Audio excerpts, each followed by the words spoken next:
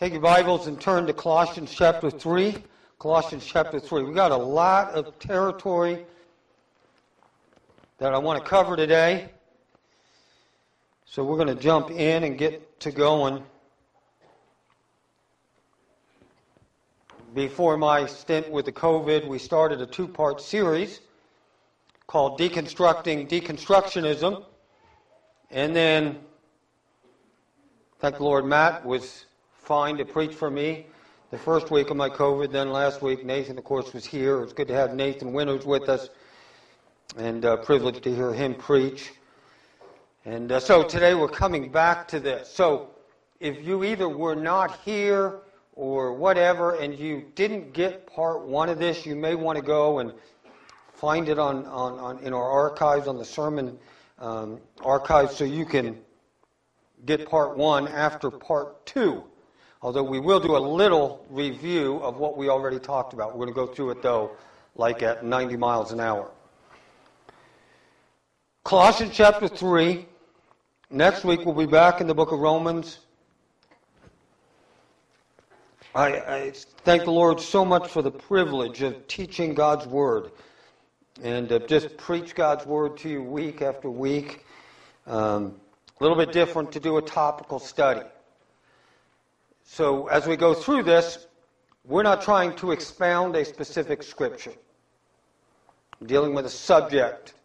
We'll come to some scriptures, but we're going to be talking about a lot of things today, so you're going to have to keep your thinking caps on with me. If you've had COVID, you're probably under the COVID cloud as well. So, try to hang with me, and we'll get, Lord willing, some really important things understood this morning that we need to be aware of. He says here, you have put on the new self, which is being renewed in knowledge after the image of its Creator. Here, in Christ, in the body, in the church, there is not Greek and Jew. There's not circumcised and uncircumcised. There's not barbarian, there's not Scythian, there's not slave or free. But Christ is all and in all. Paul says something very similar in the book of Galatians in chapter 3. Here he's obviously talking about the church, that within the church is a diverse group of people. We are united in Christ. We are united by Christ. We share in His body and in His blood. And we are made one. It is not, the body of Christ is not for one ethnic group. It's not for one economic strata. It's not for men or it's not for women. It's for all. Jesus Christ came into the world to save sinners. And that's all. And I wanted to use those verses again to just frame our conversation as we think about the deconstruction project and some of the things that are being alleged of white evangelical Christianity in America. So this is a topical study on how the deconstruction project, and I'm going to explain exactly to you what the deconstruction project is. It is cultural Marxism. What is cultural Marxism? I'll give you an understanding of that this morning. It is a sheep in wolf's clothing in the church today. And Paul told the Ephesian elders, I read that this morning in my own private time with the Lord in Acts chapter 20. Paul told the church, be on your guard. And he's talking to the elders at the church of Ephesus, be on your guard. For there will come into your midst from outside, and then from within you there will grow up some who will be sheep or be wolves in sheep's clothing. I think I put that wrong, though, didn't I? I just caught that. Okay. I'll blame it on COVID. Where are we going? Okay, we already did study number 1. We got the lay of the land. We understand the issues. Today we talk about the Deconstruction Project, critical theory, white supremacy. We got conversant with the terms. We talked about the narrative. I want you to understand that term because we're going to talk about it again. We hear it all the time in the news, don't we? People talk about the narrative, the narrative, the narrative. What's the narrative? It is a crafted story. It is the overarching big story that is being crafted to shepherd us along. It's the narrative. The lived experience, we hear this a lot, we all have our own lived experience. It is your personal framework through which you view the world. It is your story. So there's the big story, and then there's your personal story. Come back to that. Now, when we're getting conversant with this, when we talk about these issues, there are things like white supremacy, American exceptionalism, nationalism, and racism. It's being alleged that the United States of America is racist in a way that is both structural and systemic. It's important you understand that. This message, this is the narrative. Okay? This is the narrative. America is structurally. That means the very structure of the nation was built on racism. And it has systemically permeated the entire thing.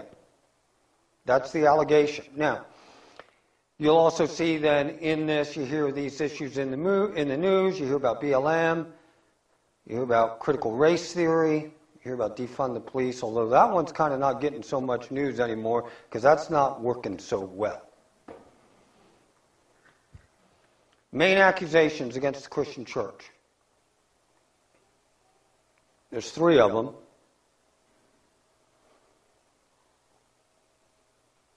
Racial discrimination, toxic masculinity, sexual identity politics. In Sunday school over the next 3 weeks, we're going to talk about those 3 things individually. We'll talk about racial discrimination, we'll talk about the race issue, we'll talk about toxic masculinity, and then we'll talk about sexual identity politics and why this is being used. And all of this is under the rubric or under the big umbrella of the social justice movement in America.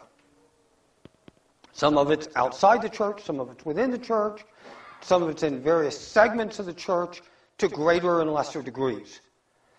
What does it mean to deconstruct? So when we're talking about the Deconstruction Project, we are talking about something that happens in people's lives. This is kind of a term that's out there, and I've got to do this one really quick, but you need to understand the concept. As people, as individuals, we construct our life around a set of truths that we hold to be true. This kind of gives us a mental framework for which to understand reality. When something happens that challenges our suppositions or undermines our trust, we come into a mental storm. In that mental spiritual storm, the very framework of our life is threatened with collapse. And people deconstruct. Okay? That's kind of the psychological concept of deconstruction. When do people deconstruct? Times of turmoil, times of transition. When people are deconstructing, 2 things are in their mind: doubt and guilt. Everything I thought I could trust is all of a sudden called into question. Who or what can I trust? What is right and what is wrong? Those are the issues the person is facing and going through. So what is the Deconstruction Project?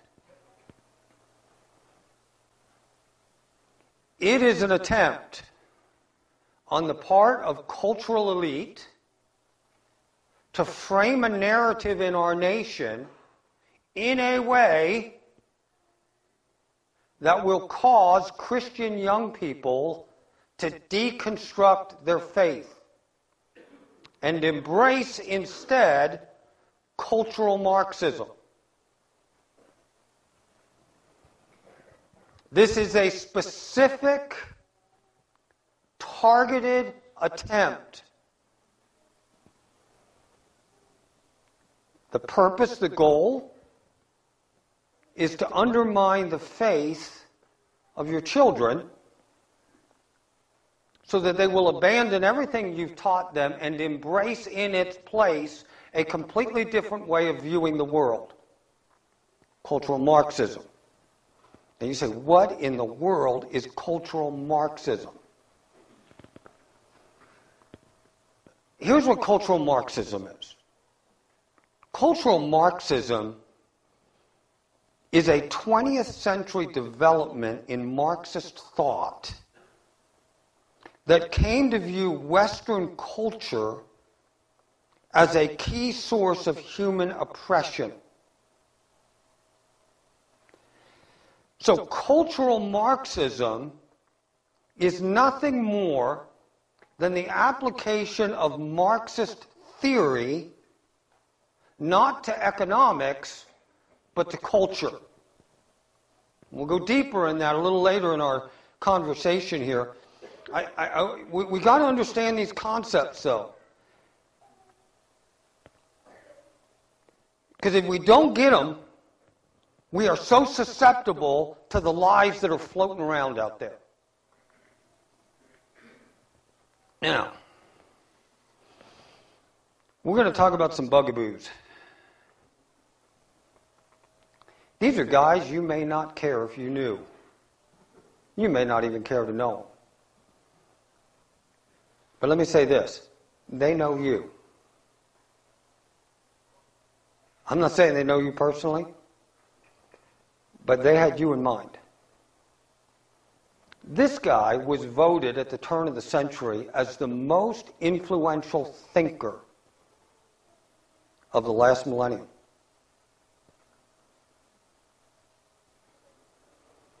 He was raised in Germany.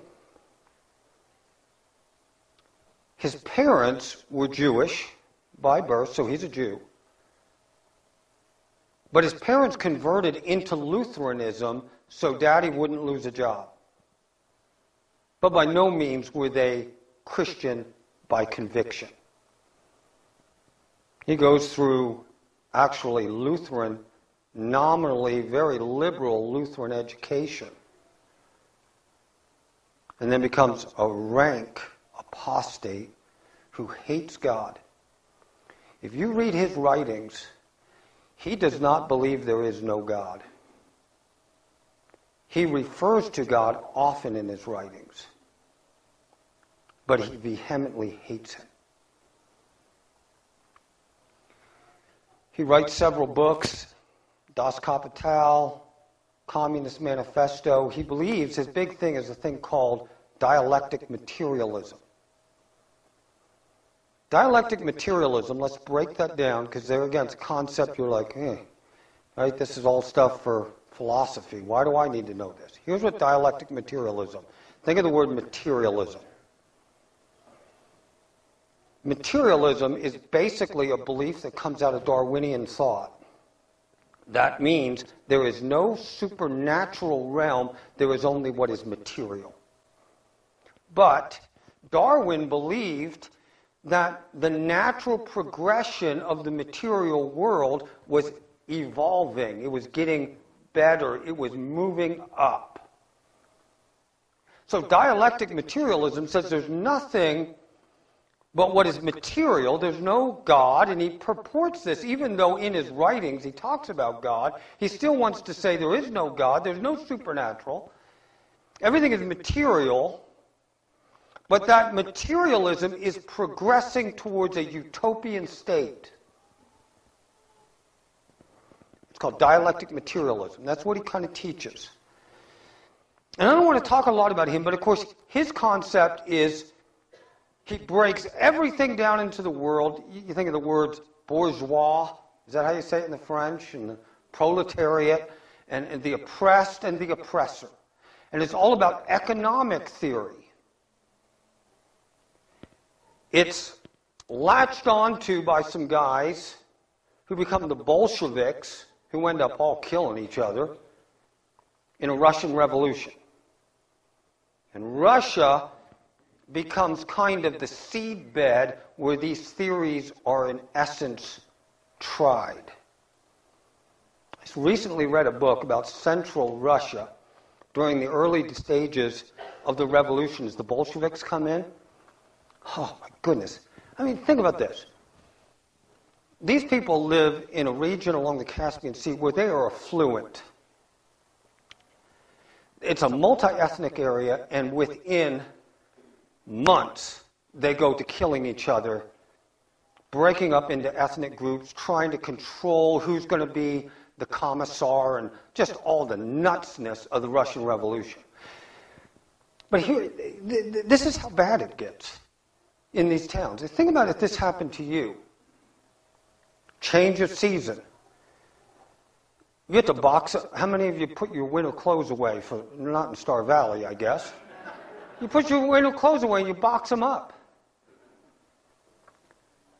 They nationalized your winter clothing. So they come by. Here's your boxes of winter clothing. It doesn't go in your garage. It goes to the headquarters. And when winter rolls around, you go to try to get your winter clothes back. You don't get your winter clothes. You get whoever's winter clothes they want to give you. Because your clothing, it went so far that your clothing was nationalized. Think of the absurdity of that. It went so far that if you had an apple tree in your backyard, that apple tree was now owned by the state. You could not go pick an apple on your own tree. Every apple was picked and then dispensed as they decided. It went that far. Can you imagine going through that transition? That's nuts. Karl Marx. It's all about economic theory. Okay? Economic theory. Here's the next bugaboo that you don't know anything about. He kind of even looks like a geek, doesn't he? He had a bad hair day. He writes a book called The Prison Notebooks. He's put in prison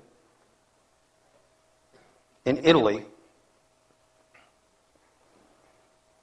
His books are not translated into English until about 1959. And they quickly become some of the most influential things in American academia. Prison Notebooks. Now here's what Antonio Gramsci does. While in prison, he's asking a question. If Karl Marx was right, then why has that Russian Revolution not worked, and why has it not spread into Western Europe? And he's stumped, and he can't answer that. Finally, as he's thinking about this, he comes to understand something.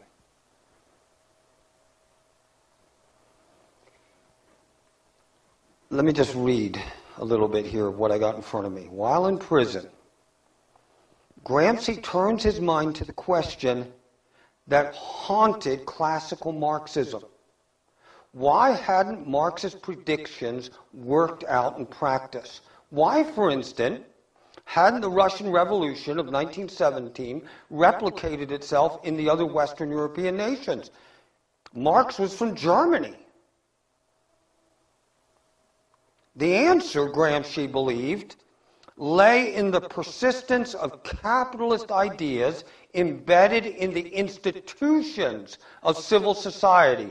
Number one, the family. Number two, the church. All the consensus-creating elements of society, he came to understand, formed the basis. The problem then was that the culture of Western society was blocking the revolution. And so he writes in the Prison Notebooks, he says, the state is only an outer ditch. Behind it is a powerful system of fortresses.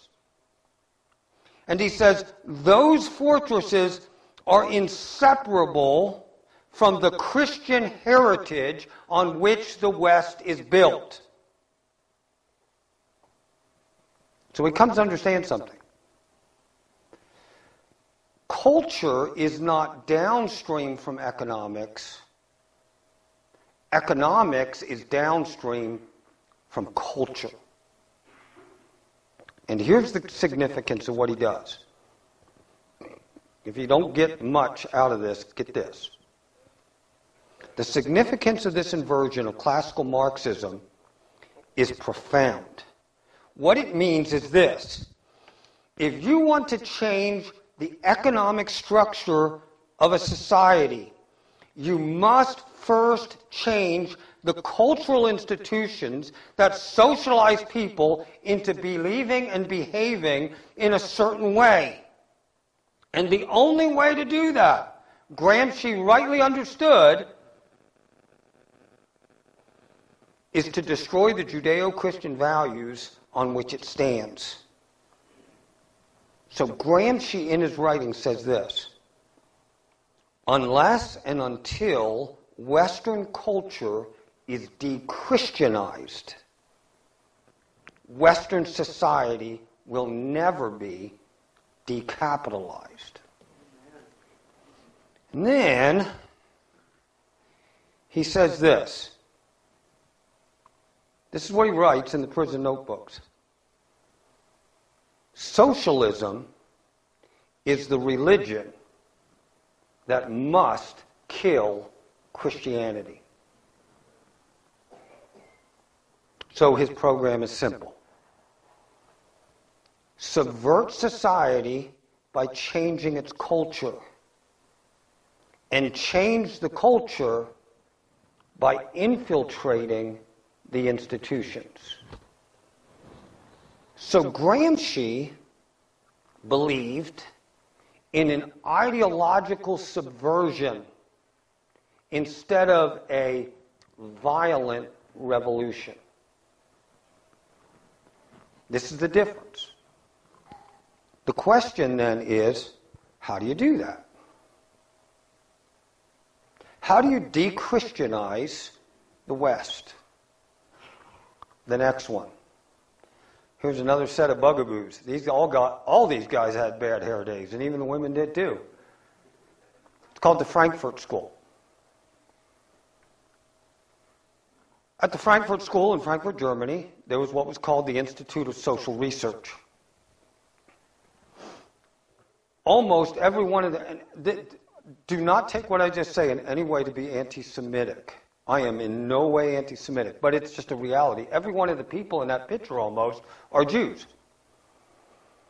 So in 1937, they were in Frankfurt, Germany. Wow, that's not a good place to be if you're a Jew. So they all pick up and move. You know where they land? Columbia University in New York City. Now, these are the guys, in fact, some of these guys were personal friends of Antonio Gramsci. And they take Antonio Gramsci's teachings and they say, okay, we're going to do an ideological subversion of the West by infiltrating the institutions, and we are going to change the way the West thinks. And these guys, this is their job. They sit around and scheme how to do that. It's not nice to think that people are sitting around scheming how to change you. But these guys are. And they ask this question, how do you do it? How do you do that? Now, in the news recently, we've all heard of critical race theory. What is that? I want you to take the word race out of it. Critical race theory is critical theory applied to the issue of race. Now, what is critical theory? It's real easy. It's criticize it. These guys understand something. The way you undermine an institution is by gaining control of the institutions that have a public, loud voice. And then you craft the narrative in a way that you continually and incessantly criticize what you want to destroy. So critical theory is nothing but being critical. It is the incessant barrage of critique. And this is exactly what we have going on in our country. Now, here's where we jump into what we're talking about today. I wanted you to understand those three things because they lay the foundation for what we're talking about. We're talking about classical Marxism, which is economic oppression. We talk about cultural Marxism, which is classical Marxism applied to culture, which is American Christianity is the oppressor. And it's holding down, and it's specifically the three groups we're talking about, sexual identity, toxic masculinity, white men dominating women, and the issue of race. These are the issues. And then the Frankfurt School and critical theory, which is the way that you accomplish this, isn't with AR-15s in the street, because that's just a bloodbath. What you do is you incessantly undermine the legitimacy of an organization or an institution by just bringing up all the flaws in it and then just hammering them home, just continually hammering that message. So here's where we go. The Deconstruction Project is a conscious attempt. This isn't accidental. It is a conscious attempt to delegitimize and undermine the church in America utilizing critical theory. So who is this and what is this? Okay, here's the three accusations again. Number one is racial discrimination. We hear this incessantly. Number two, toxic masculinity, male headship. And then number three is sexual identity politics. Its main tools are through books and the framing of the cultural narrative. I'm going to mention to you, here's 5 very influential books. Thankfully, none of them have been used for a Bible study at Emmanuel Bible Church. None of them will be. Not on my watch. You may have read some of them, I don't know. These are very influential books, and yet they're not read. I mean, it's not like you go to CBD and you see these books in CBD. And CBD is not cannabis oil. CBD is Christian Book Distributors. Okay? Better qualify that. But these books are being read by church leaders and pastors all across America and are forming many of the views on these issues. Here's 5 of them. Number 1, Jesus and John Wayne. Now you can tell by the title of that it's probably not a flattering book. Jesus and John Wayne. The main argument of that book is that white evangelicalism is characterized by patriarchic, toxic masculinity that is authoritarian, nationalistic, and anti-gay. It is Islamophobic and indifferent to the plight of black people. That's her premise. Jesus and John Wayne. Number 2, the making of biblical womanhood. In this book, she argues that the teaching of female, let's go the other way, of male headship in the church and in the home is a construct that is read onto the Bible but is not in the Bible. That's her argument. The Making of Biblical Womanhood. The Color of Compromise. This book traces how racism and evangelical Christianity are intertwined. Taking America Back for God.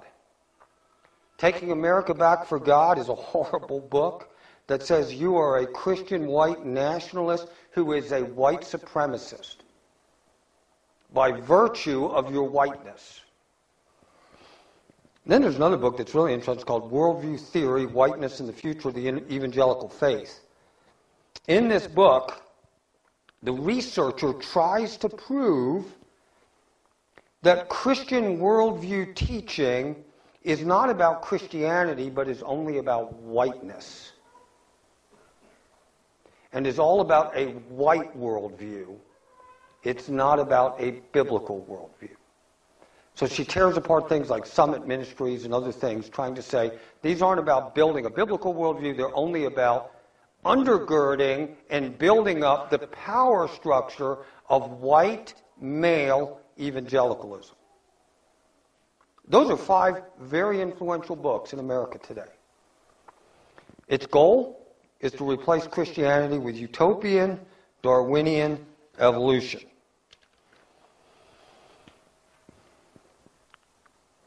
The narrative. Now, these guys understand something. We talked about the narrative. The narrative is the big picture. It's the story they want you to get. These guys understand something. 3 things that need to happen for this to happen. Number 1, you have to be in control of the narrative. Whoever controls the narrative can then do what? Craft it.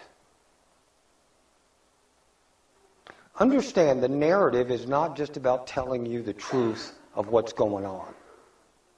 The narrative is about telling you a crafted story they want you to believe.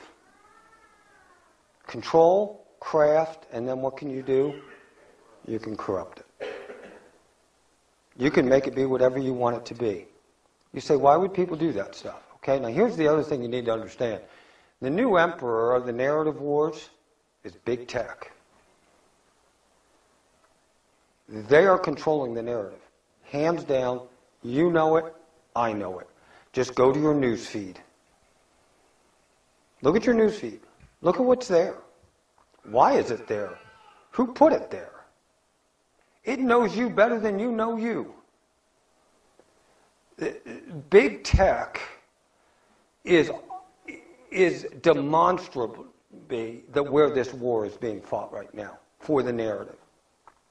I listened to some stuff this week on what's going on here and the crafting of public opinion and how easy it is to sway it by big tech through news feeds and through what they want you to see. It's scary. To me, it's scary stuff. The religion of socialism. Remember, Antonio Gramsci said, this is a religion. This is a religion. And we're going to replace Christianity with socialism. Here's their religion. 3 points. This comes out of a book by a guy named Rod Dreher. It's called Live Not by Lies. Rod Dreher's book, Live Not by Lies, he builds on the writings of Alexander Solzhenitsyn, who lived through the Gulag Archipelago and went through the concentration camps, eventually comes to America. A tremendous thinker and understood the times. And basically what Alexander Solzhenitsyn told his people was don't go along with a lie. Live not by lies. Live by the truth. That's all you can do in this system because it was all about a lie. So just you live by the truth. But the religion of socialism holds these 3 things to be sacred. Number 1, the central fact of human existence is power. Power. That's why they sort into classes oppressed and oppressor, bourgeois and proletariat, however you want to do this. It's always divisive and it's always separating. And it's all about power and power structure. And you hear this word, hegemony, which refers to power. The hegemonic use of power. Okay? Now, here's the other thing that is central to their belief. There is no such thing as objective truth. There's only power. You and I believe in an objective truth. God's Word.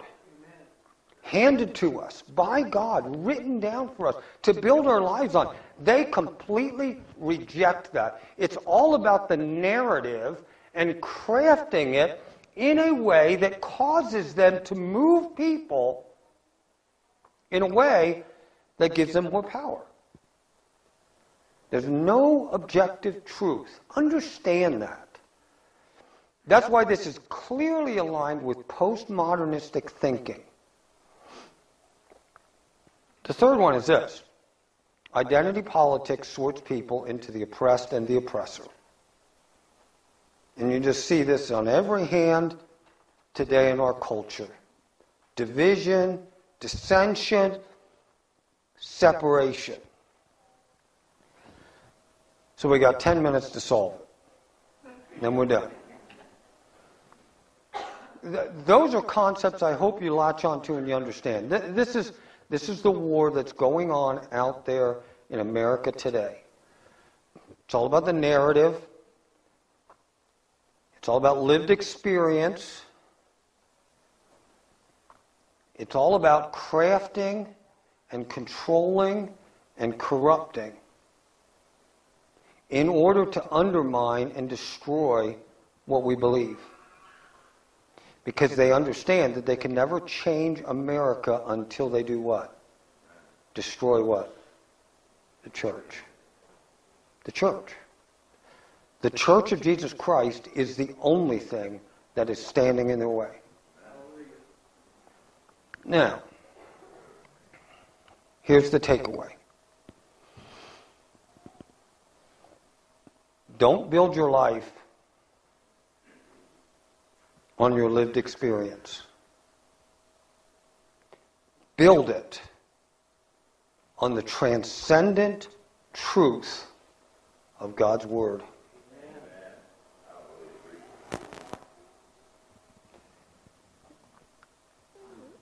You and I must, if we're going to survive this, and I'm not saying like get through it, I'm talking about survive it in our faith. We must be people of the book of God's Word. This book of the law shall not depart from your mouth. You shall meditate in it day and night, for then you will make your way prosperous, and then you will have good success. You and I, when we have time alone, when we have time in our cars, when we have time where we have opportunity to think, we must make conscious decisions to think God's thoughts after Him and to frame our thinking in the Word of God, to quote His Word. You wake up in the middle of the night, go to the Word.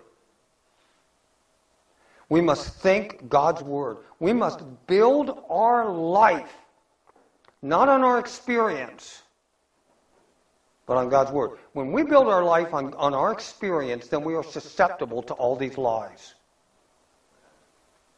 I gave you the story. You know, a woman, she's been married to a guy who's a control freak. And he's just managing every part of her life, and he's an idiot. And he's a deacon in the church.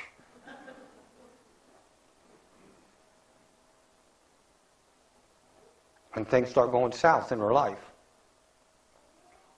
And she's starting to deconstruct because she all of a sudden finds out stuff about him she didn't know was going on. That's he's been looking at internet porn. And she can't believe, here's my husband who talks about Christ all the time, and he's a good Christian man, and he taught our kids, and we did this and we did that, and now I find out this.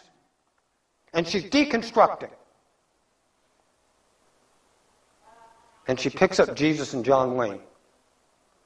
Because some other woman who went through the same thing is just like, I've got to give you this book that I read, and it just really helped me. Helped me get in touch with my inner self. And I found out that the reason your husband is so abusive and so controlling is because his church taught him to be a toxic male and taught him headship. And all that's not in the Bible.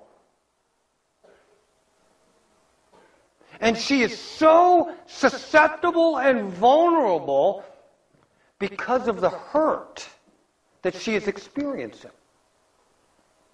And she drinks poison and deconstructs.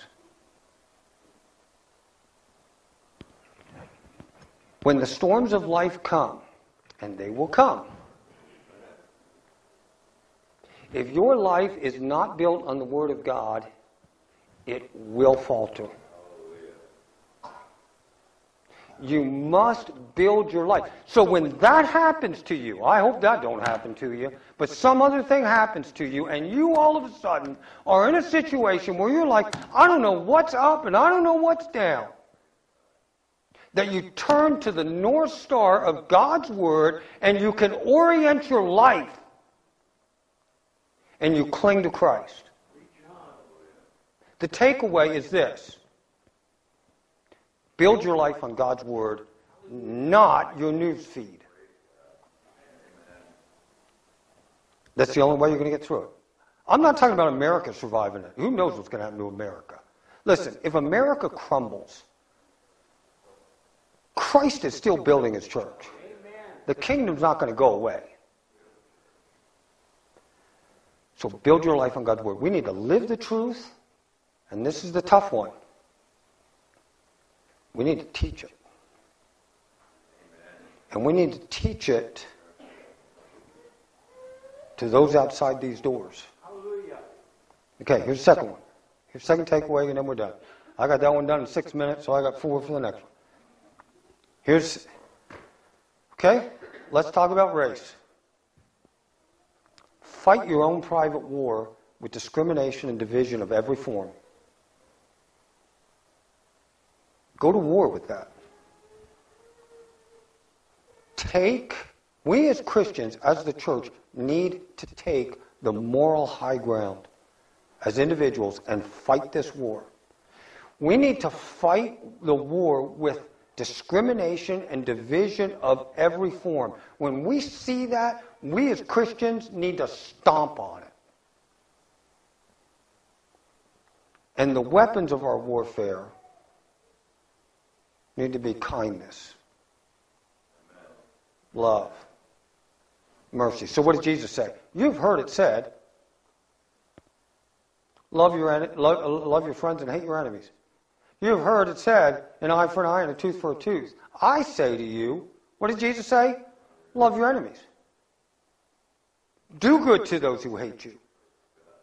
Pray for those who persecute you. For then you will prove yourself to be children of your Father who is in heaven. We need to fight this war. Just before Christmas, Ty and Grace Ann had gone to Laramie to see Grace Ann's folks down there and spend a few days with them. And it was kind of cold. We were just starting to get snow, and road was getting slick out there at our place. And about 10 o'clock at night, I jumped in the truck, and I was going to run over to Ty and Grace's to make sure the fire was lit and everything was good in the house. And you know, on that Simplot Road, about that time of night, there's not much traffic. And it was slick. And I go around the corner on my way to get over there, and just as I turn the corner, here's this delivery truck off in the ditch. How that guy did not turn it over, I have no idea. I mean, he was like perched. He'd blown out his axles. And I mean, he went around the corner on a slick road going, he told me, he said, well, the what do you call it, speed limit was 40 miles an hour. I don't go around that corner 40 miles an hour when it is good. But he went around there, and man, he was in. How he didn't roll, I have no idea. So I see that he's in there, so I pull over, jump out, go to make sure he's okay. He opens the door in his truck, and immediately I saw he was a colored man. And he jumped out, and I was like, "You okay?" Yeah. You must get snow in this country, he said. So I knew he wasn't from here. And he told me, he's like, "Yeah, I'm up here. I'm from Houston." And he's just a delivery truck driver, and he was picking up something at Simplot, a pallet, and he was going to take it to Chicago. And then from there, he was going to hop a flight and get to Rhode Island for Christmas to see his girlfriend. So here's a guy going from Houston to Simplot Mine to Chicago. I was like, "Man, you are on the road, dude." But we started talking. It's like, "Come on, let's go." There's no cell phone coverage there. So it's like, "Jump in the truck with me." He jumped in the truck with me and said, "We'll run back to the house. We'll call a tow truck." There was no way I was going to pull him out. He was in there. And we run back to the house.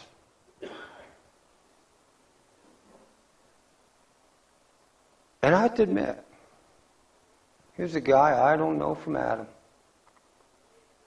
He's from Houston. And I don't know him.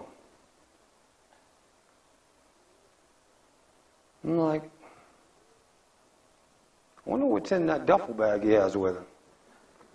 It's all going through my head. And I'm like, no. This is an opportunity God has given to me to show kindness and help another man. Hallelujah. And just because I don't know where he's from and who he is, don't matter. I'm not saying if my wife had gone to light the fire, I wouldn't have wanted her doing that. Kids, be careful around strangers. We get back to the house, we call the tow truck, we get off the phone, and he's like, "Man, I was praying that God would send an angel." And I said to him, "You know, dude, I ain't no angel, but I am a cowboy." He didn't have a clue what that was, because he said, "Well, I'm from Texas. I like the Dallas Cowboys."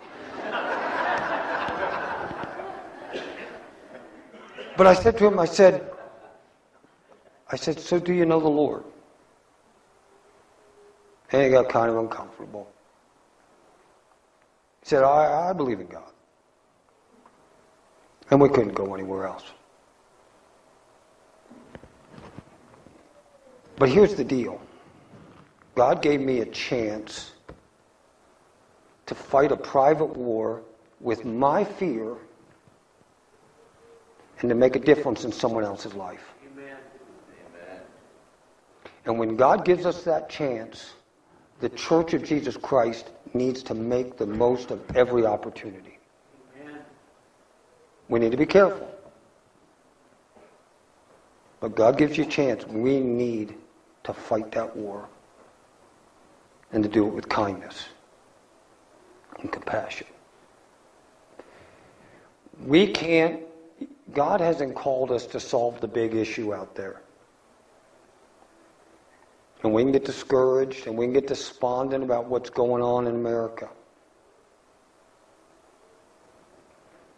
All we can do is do what we can do and do what's right. That's what God's calling us to do. We're going to talk about race. We're going to talk about toxic masculinity, and we're going to talk about gender politics in Sunday school. 3 consecutive weeks. We need to understand those issues. We need to understand how to respond to them. We also need to be thinking about, are we embracing in this community, specifically seeking to embrace as much diversity as we can? You know, we're not an inner city church. We're not. But there's still a lot of diversity here. Some of it's economic. Are we going after people who aren't just like us? Or do we only go like people that's like us? And we need to be willing, as Christians, to take it out there and get in the trenches and fight the war. I'm done. Let's close. Lord, your word is living and active. It is sharper than a two-edged sword. It pierces. It discerns. It teaches. Your word is truth. Lord, there are dark days in which we live. We thank you that you have hung your North Star in the sky, that we can look to, we can orient our lives, we can make sense of what's going on around us, and we can build our lives in this church on the truth. Thank you in Jesus' name. Amen. Would you stand as we sing our closing song together?